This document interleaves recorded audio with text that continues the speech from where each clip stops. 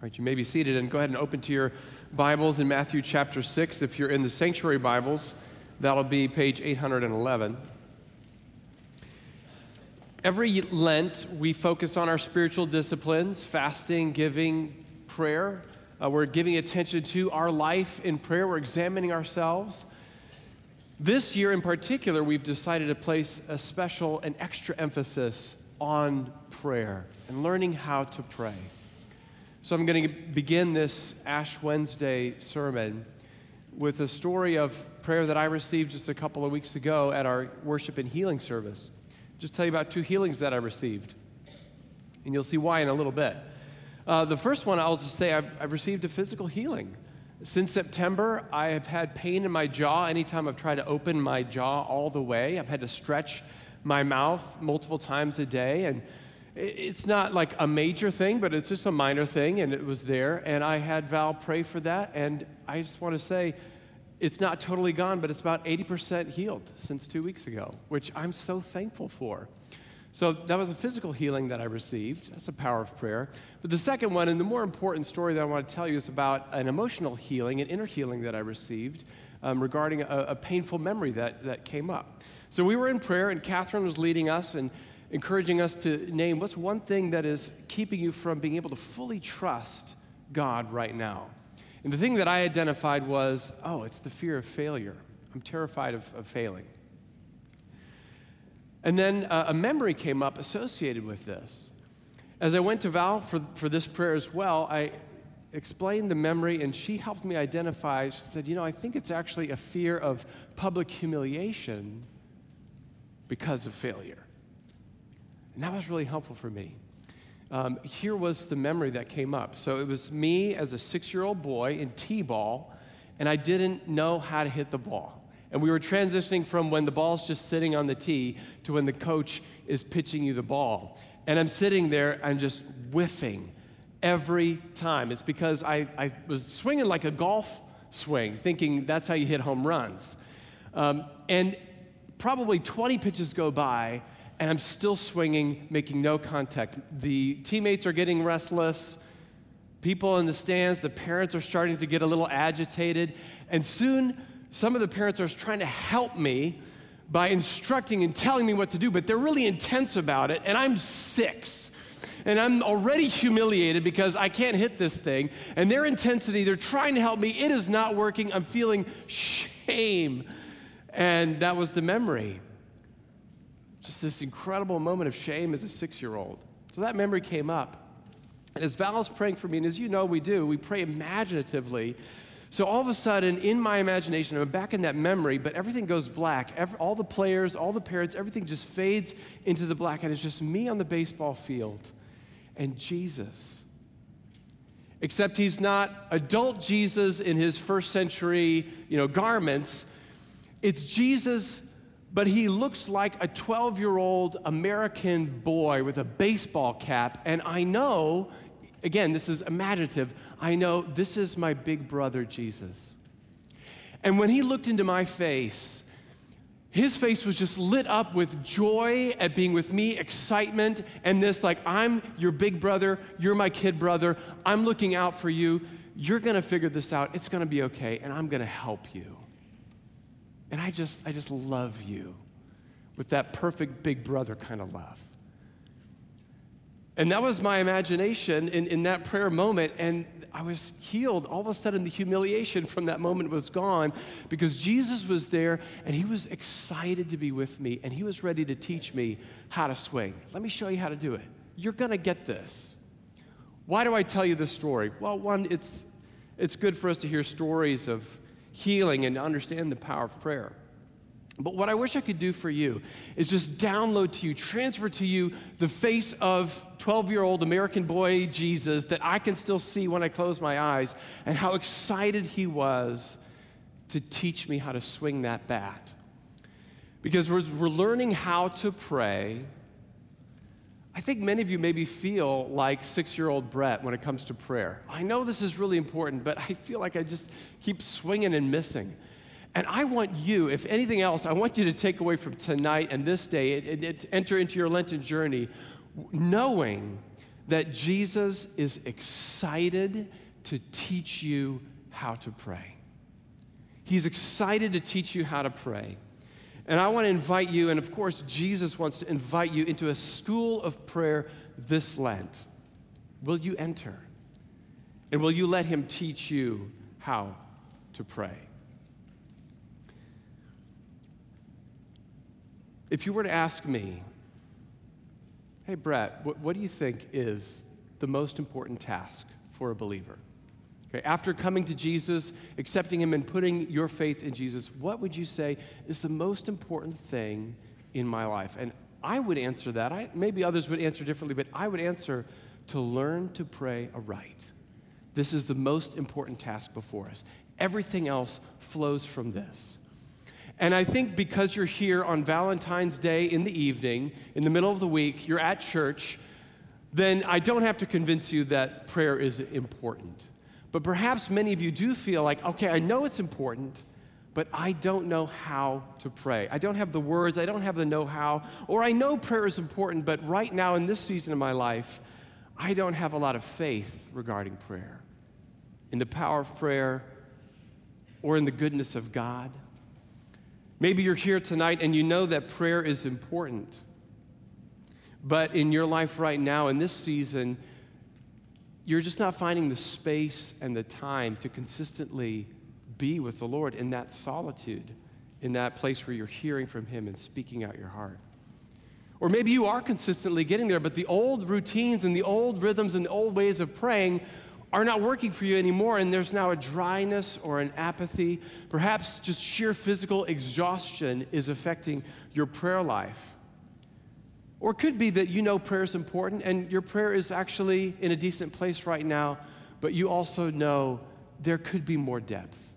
There could be more richness to it. There could be more intimacy in my life with the Lord, and you long for that. Or it could be a number of other things that you would say, in my prayer life right now, here's the thing that I am needing.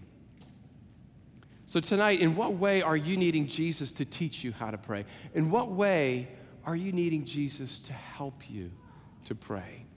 And again, the encouraging thing is you're not alone to figure this out.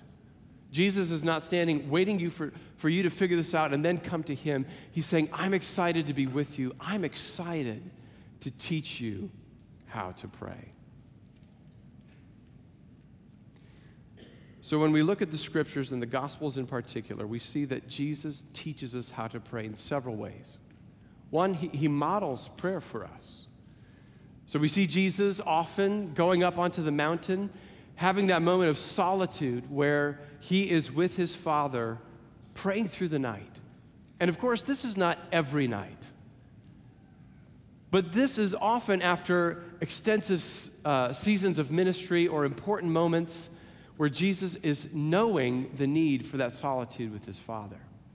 And so too for you, there may be moments when it is the end of the day, and in the quiet and the stillness of the night, maybe the kids are asleep, maybe your roommates are out, or maybe they're asleep.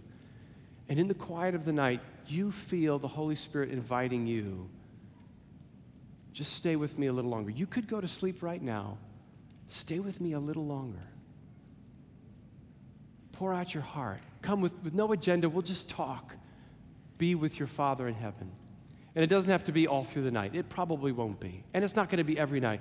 But will you understand and know that there will be those moments where you'll sacrifice a little bit of sleep because you sense the Holy Spirit is saying, stay with me. Come and pray to your Father in heaven. So Jesus teaches us the importance of solitude. We see him grabbing his disciples and his friends closest to him and in what we might call non-liturgical small group settings, seeking the face of God together. So of course, famously, Jesus was praying with his disciples in Gethsemane the night he was betrayed and before he went to the cross.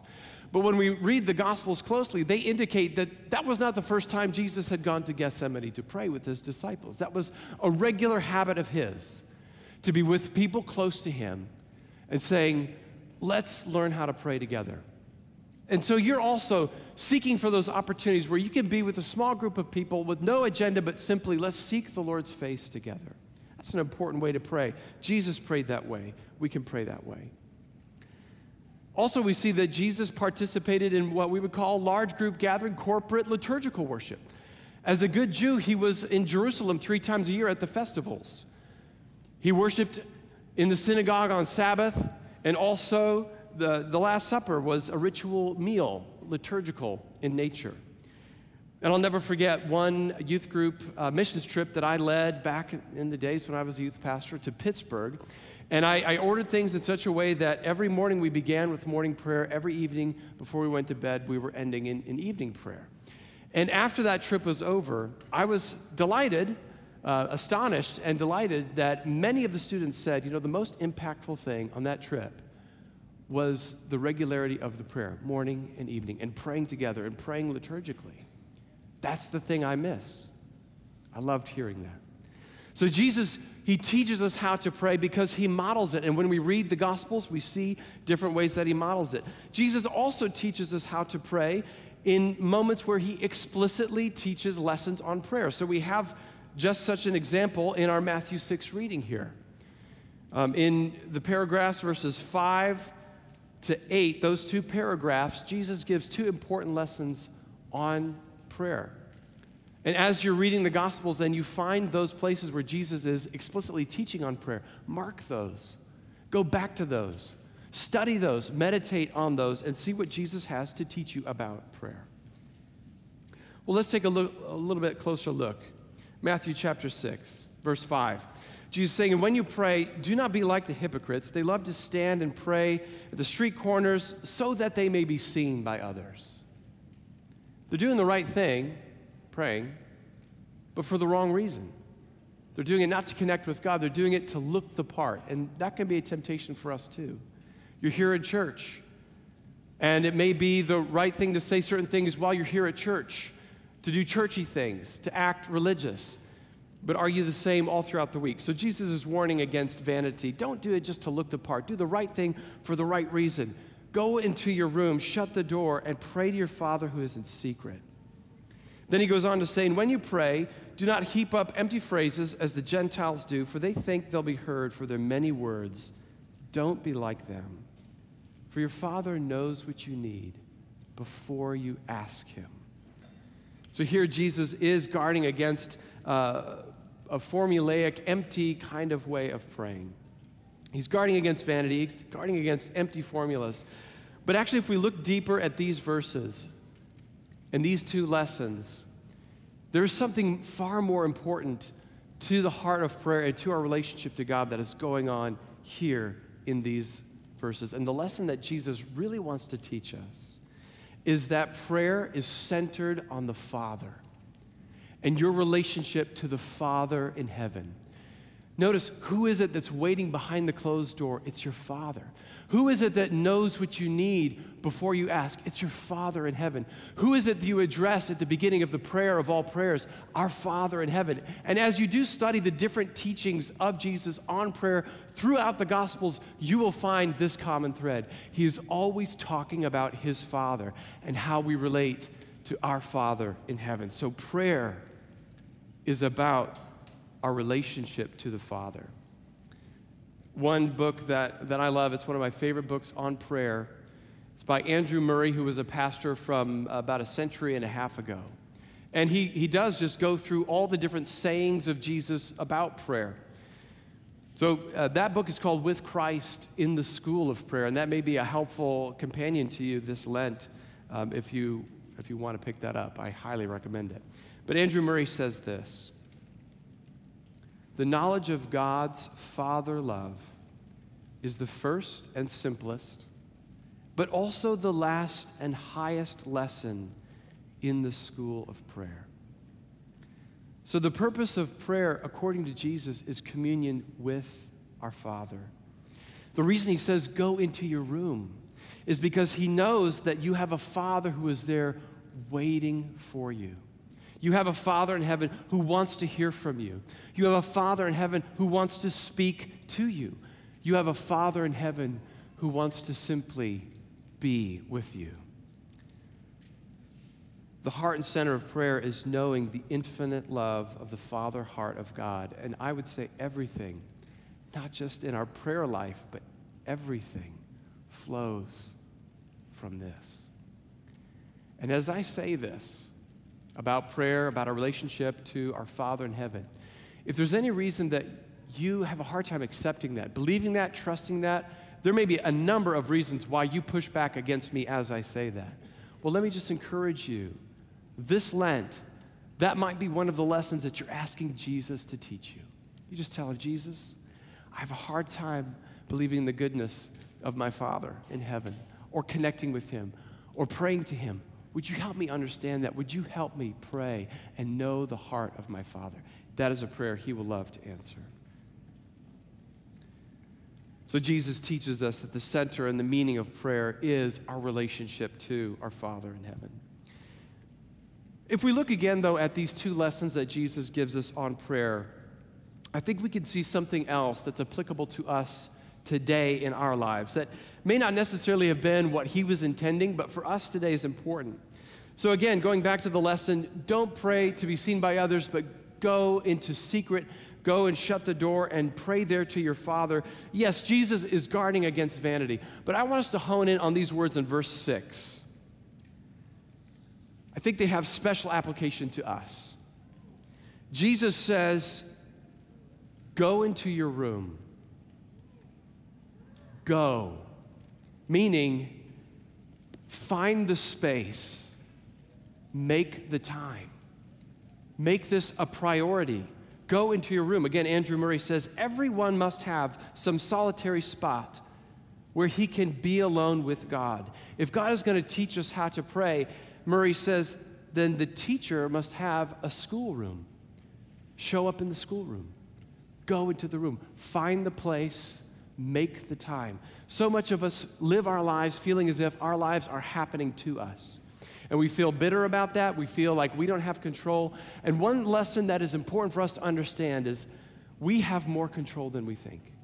We are given our lives and we are given our time to steward as we will, and our priorities will be shown by what we decide to do. So go into your room, Jesus is saying.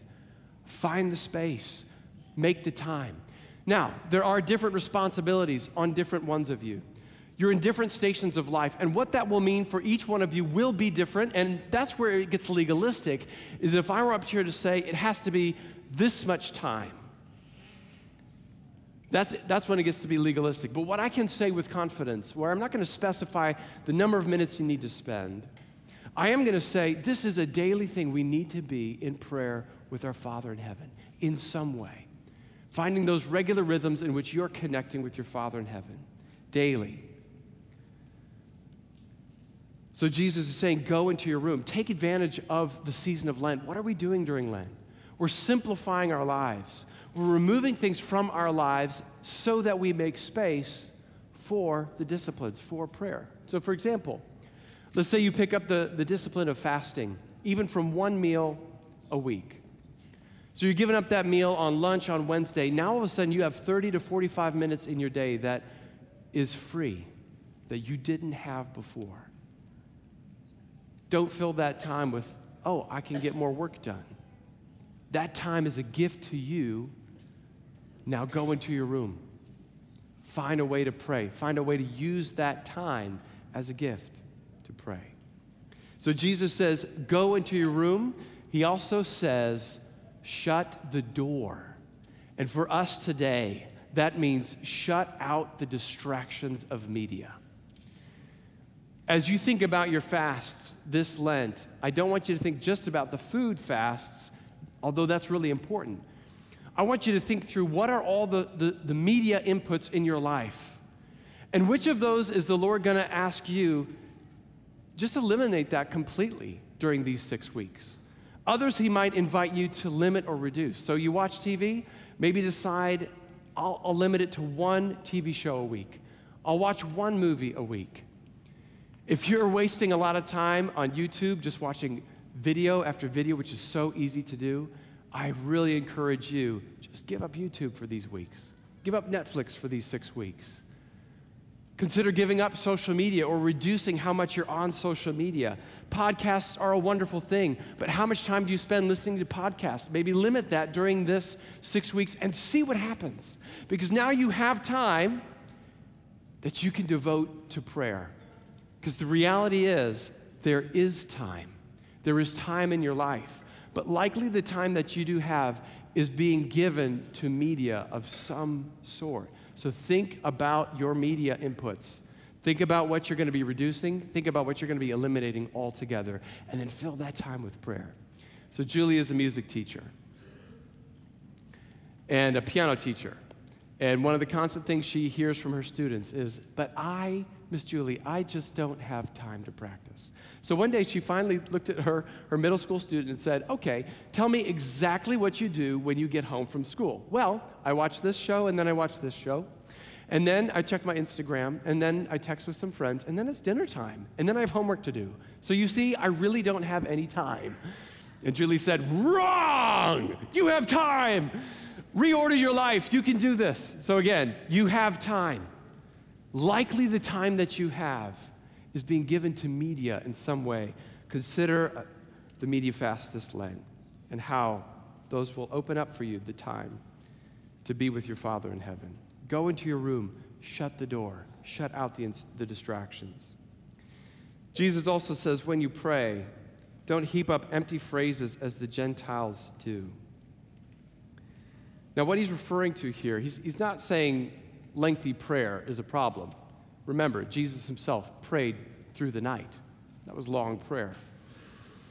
But what he is saying, he's referring to, you can find their ancient prayer lists that the pagans used to pray that were very tedious and very litigious, where they had to name every god, because if they left one out, that god would be angry at them. And they also had different formulas and ways that they had to pray. And if they messed up the formulas or they left out one of the prayers, they would fear that the whole prayer would be thrown out as invalid. And Jesus is saying, that's not how your Father in heaven works. That's not how prayer works. The problem is not lengthy prayers. The problem is a view of God where I have to somehow convince him or persuade him to care about me. That I have to convince him what I'm bringing to you right now is really important to me. God, I need you to pay attention. And what Jesus is wanting you to understand, you don't have to persuade him. You don't have to convince him. He does care. You don't have to inform him what is going on. He already knows and he cares. The reason he invites you to tell it to him is because the faith that it builds in you and the intimacy it creates between the two of you. So Jesus wants you to understand that simple trust is the way to talk to your Father, believing that he knows, that he cares, and that he loves to listen. So Jesus teaches us how to pray because he models it for us. Jesus teaches us how to pray because there are places in the scriptures where he explicitly teaches on prayer. And finally, Jesus teaches us how to pray by giving us the prayer of all prayers. So here in Matthew 6, we are given what we call the Lord's Prayer. And Jesus says, when you pray, pray this way. And the Greek for that word when could also be understood as whenever you pray, meaning whatever else you pray, and there are many ways of praying, and all of them are good, but whatever else you pray, always pray this prayer. And the ancient Christians did pray the Lord's Prayer 3 times a day, morning, noon, and night. And Jesus has given us this prayer to teach us how to pray. And the prayer as it is, on its own, is beautiful and powerful enough.